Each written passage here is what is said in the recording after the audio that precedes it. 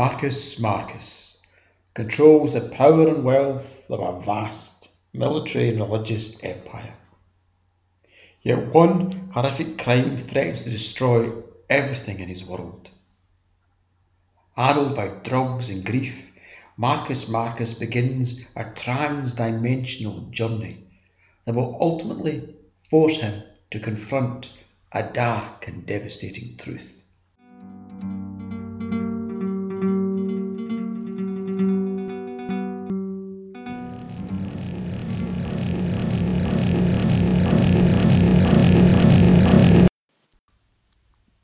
Chapter 39. The Other Side of Pain. Somewhere, like a great angry wave breaking against a crumbling shoreline, pain pounded. With every pulse of my heart I was aware of it, the reach and the vastness of that crimson electric agony. It was a pain that would hurl a man into the grave or into Bedlam. Life and sanity were sand and shells before the grind and pound and roar of it. Yet I was in a place far beyond sanity or living, where the awareness of that vast pain had become severed from any sensation of it. I was on the other side of pain, the other side of reality. For this one brief fleck of infinity, I, a thing of meat and bone, had been given access to the realm of the divine.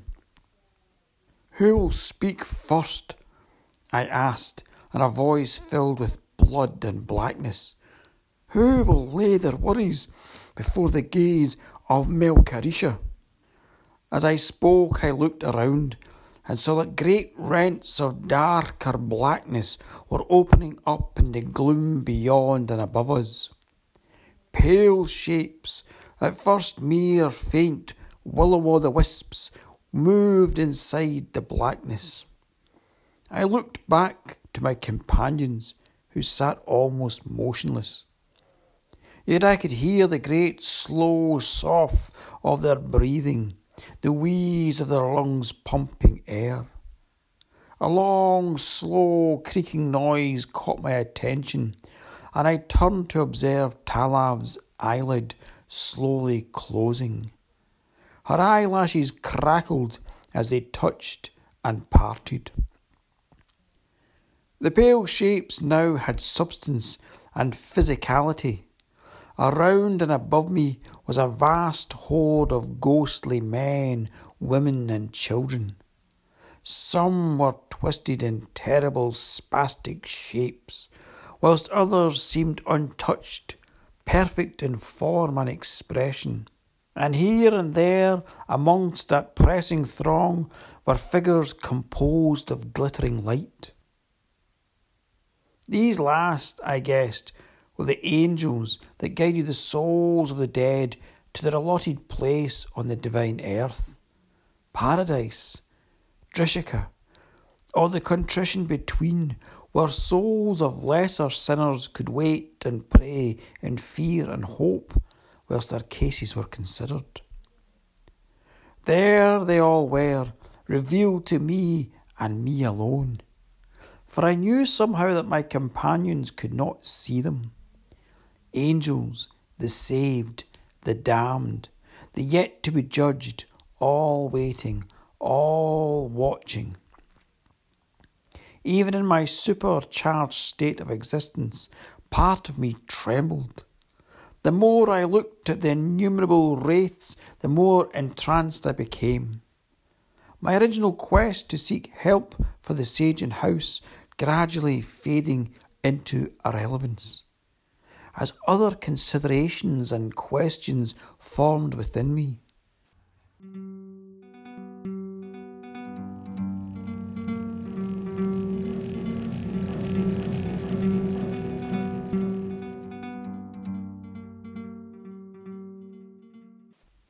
The desire to speak to the dead grew ever stronger, and the one-word question that pushed all others aside and filled my mouth and heart and mouth to bursting was Numa.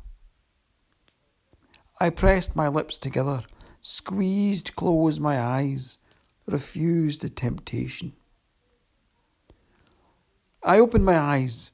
The wraiths were paler now, less substantial. Talav's eyes finished their blinking reflex. My companions breathed. I was still immune to pain, but my right hand and arm felt numb and constricted, and there was a hot itch on the left side of my chest. Ifdek was opening his mouth to speak, but I held my left hand up to silence him. I was balanced between the material and the divine, between the particular and the immeasurable.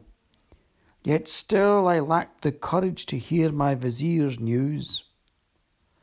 I turned in fear from Ifdek, and the itch on my breast flared as if a spot of acid had touched my skin.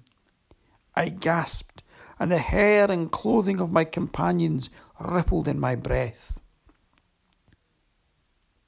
Jack, I said, forcing my attention to remain on that other reality, the reality of still living men and women gathered around a table seeking knowledge and guidance. The Admiral turned to face me. The ghosts beyond dimmed into almost nothingness. Tell your news to Melkarisha. Jack turned to face me, her eyes blank and unblinking, and spoke. 11 days ago, Your Excellency, Augur Bramlint arrived unannounced on Algalma and demanded an inquiry to be set up to look into possible heresies. As we were making ready to send out the Sajan troop carrier, Omniblate, I advised him to return to Infeshka and make a formal request. This angered the Augur Bramlint, but he agreed to leave on condition that I first allowed him to make an inspection of Algalma. This I could not refuse him, but as Algalma was on combat alert, I insisted he be escorted by crewman Sternbridge. It was whilst watching Omniblate and her crew and troops getting ready that Augur Bramlint began interrogating the men about their beliefs.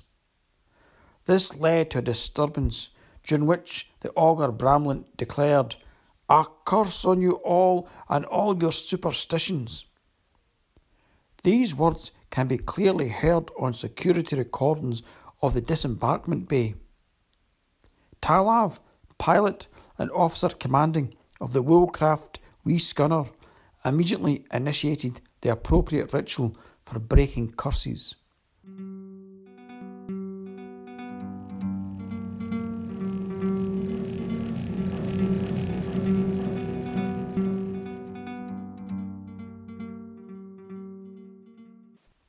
Alerted to the situation, I arrived and postponed the termination of the ritual. The Sajan troop carrier Omniblate's departure was delayed, but her eventual flight went ahead without any problems. She reached the hyperspace jump zone yesterday, 2 hours behind schedule.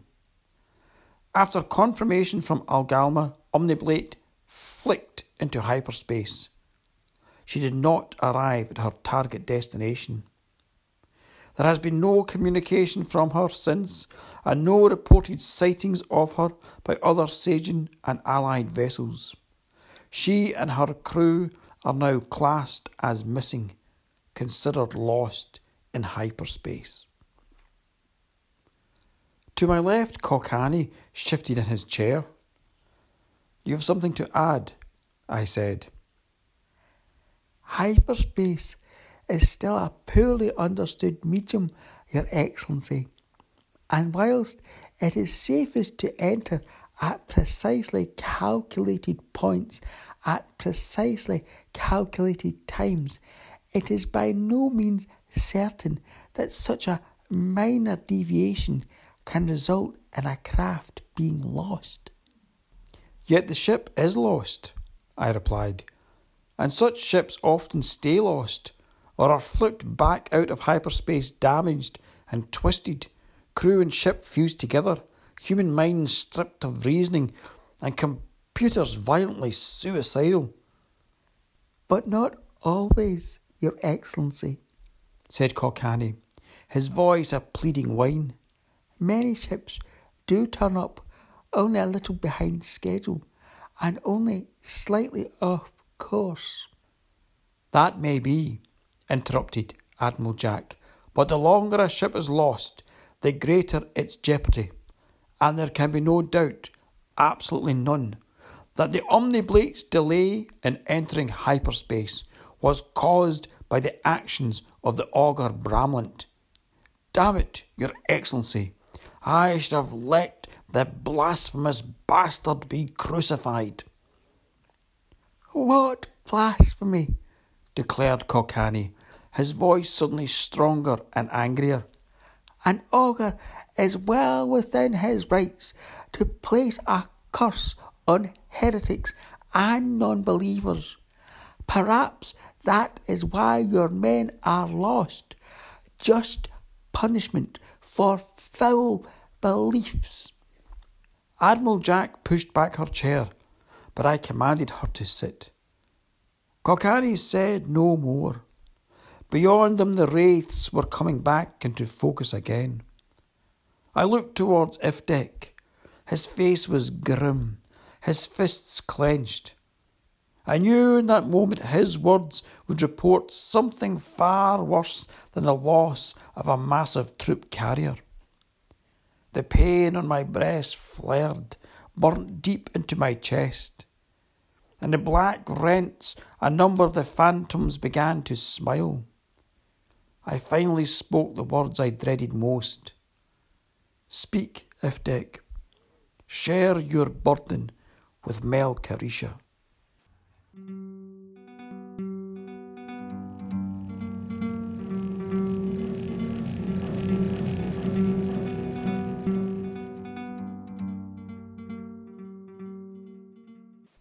Thanks everybody for listening to the latest chapter of Marcus Marcus and the Hurting Heart. If you like it, please tell your friends, your family, your ancient enemies. Look after yourselves as well. Beam hugs to folk. What I'm doing is I'm actually doing free online shows now, my storytelling shows. I'm doing them once a month. So the first one was in May there. I'll put a link to it. And if you want to see the next show, just follow my Facebook page, facebook.com/Celtic Tales Rab Fulton. Alright, stay tuned for the next chapter.